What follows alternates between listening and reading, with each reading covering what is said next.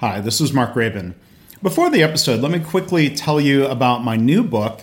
It's titled Measures of Success. It's a book that will help you react less to your performance metrics, every up and down in those.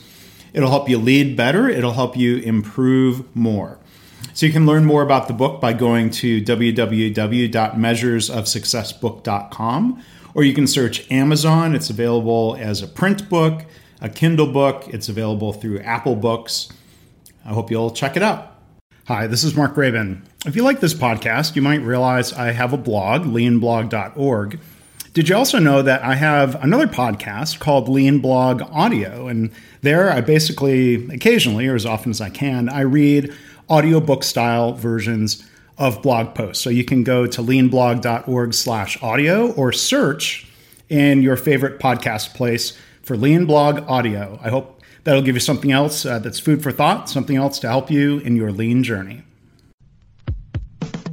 Welcome to the Lean Blog Podcast. Visit our website at www.leanblog.org. Now, here's your host, Mark Graben. Hi, this is Mark Graben. Welcome to Podcast 135 for January 4th, 2012. A lot of you may have New Year's resolutions, and some of those might include becoming more productive and effective in your own professional life. And today's guest is a great person to talk to about that. He is Dan Markovitz. He's the author of a new book called A Factory of One, published by Productivity Press. Dan was previously a guest on Podcast 52, so you can go to leanblog.org/52 to find that episode. And I hope you'll enjoy the discussion with Dan about his new book and the application of lean to your own professional work. So again, Happy New Year. Thanks for listening. Well, again, Dan Markovitz rejoining us here on the podcast. Thanks for being on the show today, Dan. Mark, you're very welcome. It's a pleasure to be back. I think it's been 2 or 3 years, right? Yeah, it was back 2008, episode 52. So thank you for coming back, and we've got exciting things to talk about. You have a new book, of course, A Factory of One, and if you can just reintroduce yourself to the listeners, or if people didn't hear the first episode, tell people a little bit about the work that you do. Well, as you mentioned, I was here before. I do have a new book called A Factory of One, which we'll talk about. My focus is really in figuring out how to apply lean tools, lean concepts, and lean principles at the individual level. So when you take a look at the books that are out there now, and you take a look at the way people apply lean now, people are generally looking, if not at the full value stream, at least a big chunk of the value stream at large processes. And my thought is, and what really fascinates me is, how can we bring those ideas down to the person who works within the stream? It's one thing to take waste out or to improve efficiency or to focus on value-creating activities for the stream itself, but what about what the individual does? I see an awful lot of waste there. I see a lot of inefficiency there. I see a lot of frustration that occurs there. And I believe that there's a way to transfer the ideas that came from the shop floor to an individual office, an individual cube, an individual workspace.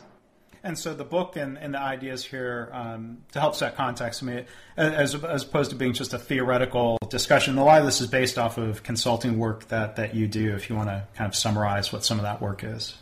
Yeah, that's exactly right. I suppose it's worth saying that the title of the book is really a metaphor for my whole approach, which is to say that an individual is a factory, just a factory of one. So whereas a Toyota factory will take inputs of steel and rubber and glass and turn out cars, you or any other knowledge worker takes inputs of data, of spreadsheets, of reports, of market research, and you do your magic, and out comes plans, media strategies, speeches, budgets, whatever it is that you're creating that your customer, internal or external, values.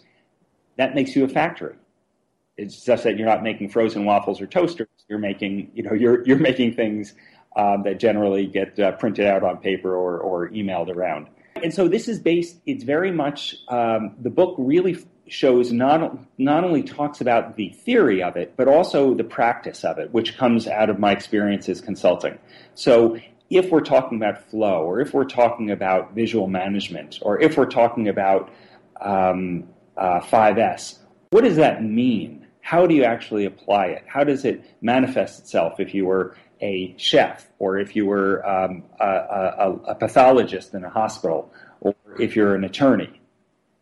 So I switch back and forth between the concept and the application as I go through the book. And so when you talk about the professional work, individual work, the analogy would be that the person is really kind of an information factory. You're processing, you have outputs. How do we make that work flow better for that professional? That's exactly right. That's you said it better than I did. Yeah. Now, I mean, thinking back to back to roots of TPS. If you go back to Shigeo Shingo talking about an operation. Let's see if I remember this terminology right. Sharp-eared listener will correct me if I'm wrong on this, but I think an operation is an individual machine, where a process would be I think what we would now call a value stream. Multiple operations in sequence, different machines, different stations in a cell, and I think we often look at optimizing the entire flow, but there's still, of course, applications of lean principles to the operation or the individual. We want to error-proof that operation. We want to do preventive maintenance and make sure that operation can contribute to the overall flow that we're then trying to optimize. Is that, do you think, a fair analogy when we bring it back to individuals and people? Absolutely. And it's really a mindset, isn't it, right? Because for so many years we've been dedicated, we've focused outside, we've looked out at the external and said, how do we optimize that? And to your point, what we really want to be able to do now, or what I think is valid and important to do, is to start turning that focus internally onto ourselves. How can I optimize the way I work within my environment? When you talk about application of lean principles to individual work, I mean, do you think the most receptive audience or areas where this is most helpful would be individuals, let's say, engineers who are working in a manufacturing company that is practicing lean management or lean principles, or is this something that people can find value from even, out of context of, let's say, if the organization doesn't do anything at all related to lean? I think that one of the nice things, if I'm patting myself on the back here, but one of the nice things about my approach is that you don't need permission to do this. You don't need top management support to do this. You don't need to have the company committed to a full-scale lean transformation. I gave a talk actually about 8 months ago or 7 months ago called Guerrilla Lean. And I was talking about these ideas and mentioning precisely these things, that because we're working at the individual level, a person can do that in any kind of environment. It could be the worst kind of Dickensian nightmare of an office with Thomas Gradgrind as your boss. But because you're not trying to change from push to pull, or because you're not trying to create visual management systems for the entire world, you're not trying to create cells or anything that would interfere with the way the company has been set up, you can do whatever you want, because the person, your downstream customer, again, whoever that is, internal or external, is going to get more value more quickly. And it doesn't matter what's going on around you. So you don't need a lean organization. You don't need an organization that understands anything about lean. This is something that you can apply at any time, at any place. One very short story. I worked with a pathologist at a hospital, and the hospital doesn't know anything about lean. She didn't know anything about lean, but she was struggling. Her lead times and her cycle time was about the same, but her lead time for processing her slides, for reading the cases, was expanding dramatically, and it was really slowing things down. It was creating a lot of stress. She was staying at the office extraordinarily late. And again, she doesn't know anything about lean, but as I was watching her, I noticed that she was being interrupted all the time. She'd start reading a case, and then a technician or a nurse or an assistant or someone would come by and bring some new cases for her to read. And the thing is that those cases, she didn't actually have to be interrupted, but they would come over and they'd knock on the door and say, "Hey, Melissa, I got a whole bunch of slides for you." And you say, "Oh, well, just put them over there." And in the process of doing that, she picks her head up and her eye out of the microscope, stops looking at the case to say hello and put the slides over there, and then she puts her head back in to the microscope and starts looking at the slides. But because she's a diligent, careful pathologist, she forgot where she was, or she would be worried that she would forget something or miss something. She's in a cancer hospital. She wants to make sure she catches everything. So she would start at the top again. And so it would take her twice as long, 3 times as long, 4 times as long to actually to read the case. And so what we did was we put a box, a cardboard box, very fancy solution here. Put a cardboard box outside her door. We closed her door and we put a little sign above the box that said, "Leave slides here." And then we created some standard work for her that said every hour or something like that, or hour and a half, I forgot what we chose. She would go out there, essentially round, pick up a milk run. She'd pick up her new supplies, her new inputs, her new slides, and then she would put them into the queue and start reading them. And but we didn't use any jargon. We didn't talk about milk runs. We didn't talk about standard work. We didn't talk about lead times and cycle times. We just said, "Hey, wouldn't it be nice if you could work uninterrupted?" She said, "Yeah, God, it would be great." Okay. So what we ended up doing was using a whole bunch of lean ideas. She was pulling cases instead of having them pushed on her and so on. But we never talked about lean at all. Well, it sounds like that would be really helpful. And that sounds like that pathologist was in a situation where they could put something like that in and people respected it and didn't come in to interrupt. Yeah, actually, absolutely. In general, people it took her a little while to tell people, "Hey, listen, I'm going to close my door, so please don't knock on unless there's an emergency in this place here, this cardboard box. Please put cases there." But people were pretty respectful of that. And then her colleagues really became respectful of it and protected her once they started seeing that she was turning cases around more.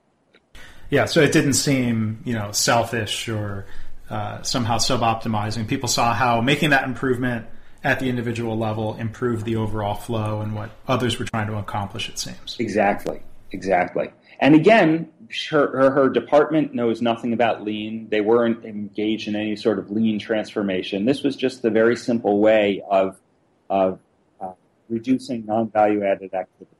And one of the other things you talk about in your book is the idea of pull signals and how that applies to individual work, daily reminders, other methods. Can you talk about that? And if you have an example for us about that, I think that would be interesting to hear about. Yeah, one of the things, Mark, that's really fascinating to me, and I have not fully worked through it, but it's this idea of information push versus information pull.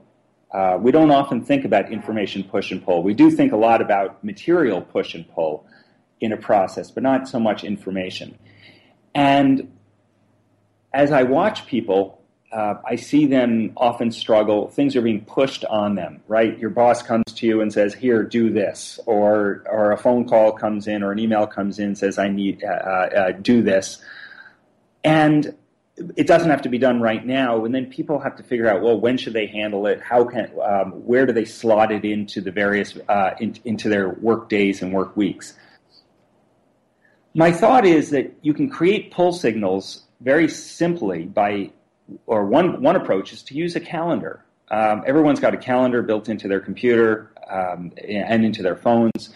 And the idea of actually scheduling work so that at some point you make a plan of when you're going to be working on each particular item. Most knowledge workers in offices with, at a managerial, supervisory level, director level, they're supporting multiple value streams and they've got multiple projects going on with multiple time frames, and it's hard to keep that straight.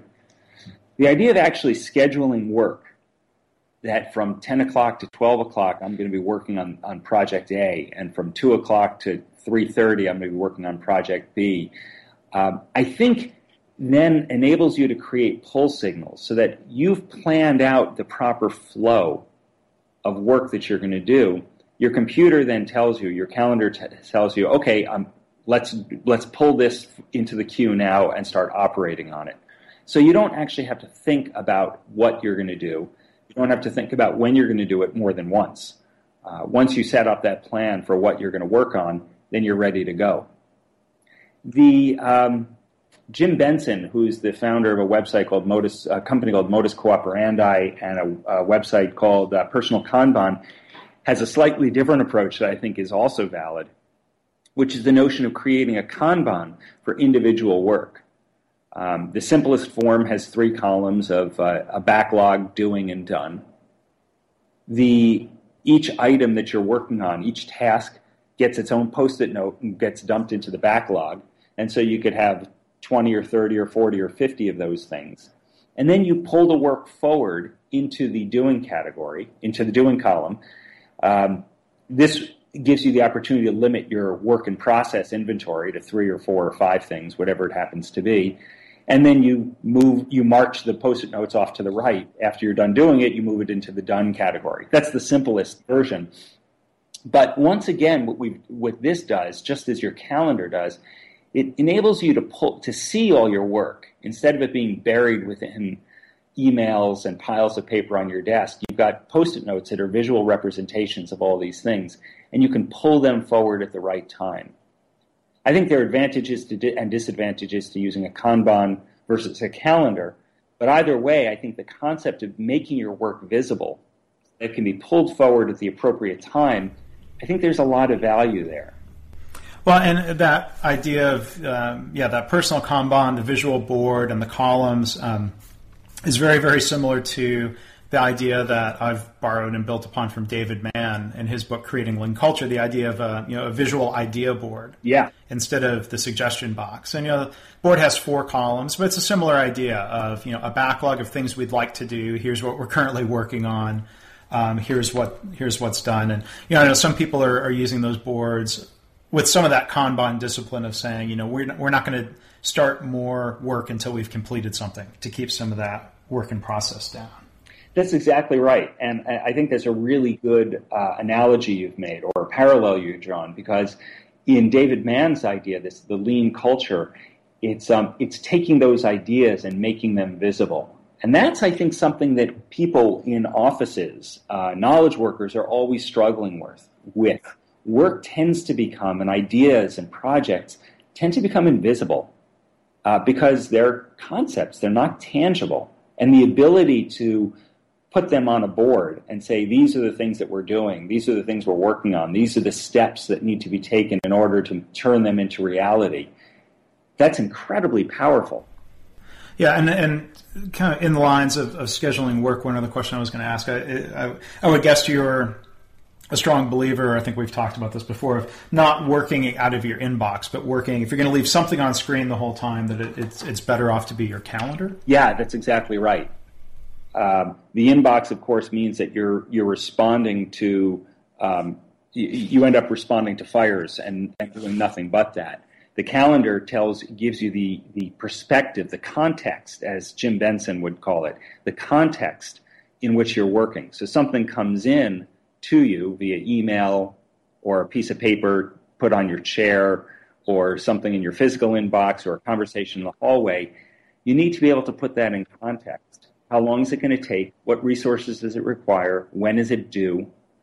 And you can't do that. You can't have that context unless you can see your calendar. Otherwise, everything becomes it becomes short attention span theater, and everything becomes urgent. It's stuff. Oh, I better get to this now. Well, maybe you don't need to get to it now because it's neither as urgent nor as important nor as pressing as something else that you should be working on. Now, one other thing, while we've got time here, it might be good to go into is the application of scientific improvement methodologies or A3 thinking to individual work. If you can talk about that a little bit and how that can be beneficial, not looking at, kind of, let's say, reacting to a problem in the overall process, but something that might happen where you would use that in your own individual work. The scientific A3 thinking, I think, is as valid to individual work as any sort of external process. It's just a matter of defining what we're doing as a problem. When I was actually, you and I were both at the AME conference in September, October, and I remember one of the presenters saying that looking for a tool is waste, but looking for an email, that's work, or looking for work. And that, to me, really sums it up beautifully. There's this notion that, if you're looking for a screwdriver, clearly you need a big dose of 5S, because that never happened. But looking for files, this is stuff we do all the time. Well, yes, we do it all the time, and that's a problem, isn't it? So if we can start to take away the business as usual blinders, this is just the way it happens. It always happens this way. If we can take those blinders off, we can start to see waste, and then we can start to apply A3 thinking. Why is it that meetings always start 10 minutes late? Right now, no one really thinks too much about it, just the way it is. People are really busy. Well, have you considered that our offices, our company occupies 2 offices or 3 buildings, something like that. And physically, people can't get from one building to another instantaneously. No one's invented teleportation yet. If they had, they certainly wouldn't be working in a desk job. And yet, we expect meetings to go from 10 o'clock to 11 o'clock and then from 11 o'clock to 12 o'clock, and that's ridiculous. If we can start looking at these gaps, at these problems, at these wastes as real problems, we can start to assess what the issues are. There was one gentleman who I worked with. This is an email situation, which I get bored talking about sometimes, but he was really struggling because he worked in a company that has offices around the world.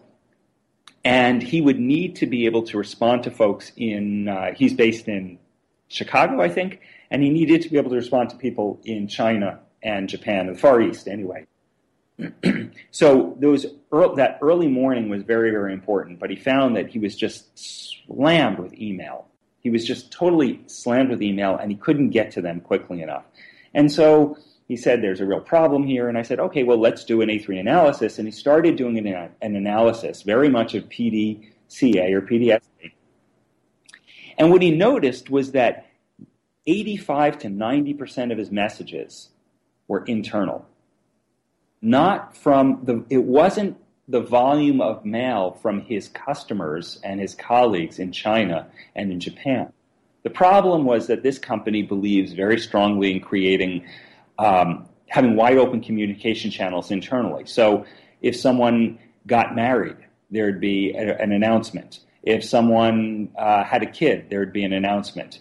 If someone had some good news or bad news, there'd be an announcement. If someone was sick, there would be an announcement, all via email. And as a result, his inbox was filled with stuff that was really unimportant to him. And that level of analysis, first of all, gave him a sense of hope. Oh, geez, okay, it looks like I will be able to get to this stuff because of the 175 messages I'm getting each morning when I come in, about 120 of them or 130 of them are really nonsense or low value added, let's put it that way.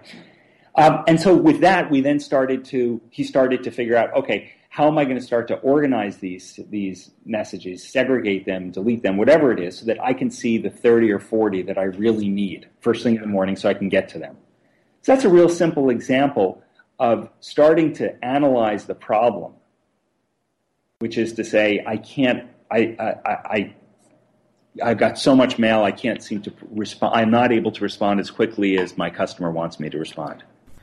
Well, it sounds like a lot of the genesis to making improvements and using some of these methods is just the recognition of the way we've always done things isn't the way it always necessarily has to be in the future, and helping recognize that and applying lean principles. It sounds like that can be very helpful and very powerful for people in all sorts of industries. So again, just kind of to summarize and wrap up, I mean, your book is targeted for people in, you would say, what professions or what job classifications, if you can generalize that. What I would say is anyone who has latitude and discretion in how he or she spends time. So if your job is just to process invoices, for example, you don't really have a lot of latitude. You come in and you're punching out widgets, basically. It's just that it's paper or electronic widgets. So if you're a manager, if you're a supervisor, if you're a director, if you're an executive, I think that these concepts are applicable and valid and valuable. And I think in terms of what industry, based on my experience, it doesn't really matter what industry. You could be in medicine, you could be in law, you could be an engineer, you could be a product developer. If you do have latitude in how you spend your time, and if you're interacting with others, I think the lessons here will be valuable for you.